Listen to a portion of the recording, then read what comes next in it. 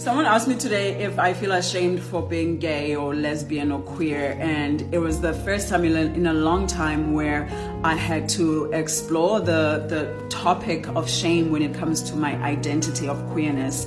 And I was like, oh my God, for the first time that word shame popped up and my body did not feel anything, especially connected to my sexual orientation, where shame was just like, I don't feel shame. I feel love.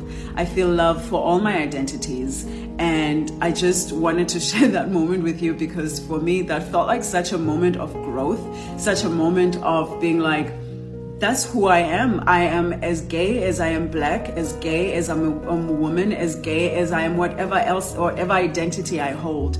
So if you are shameful about anything, do the work of pouring love to that thing. Because that's who you are. Shortcast Club.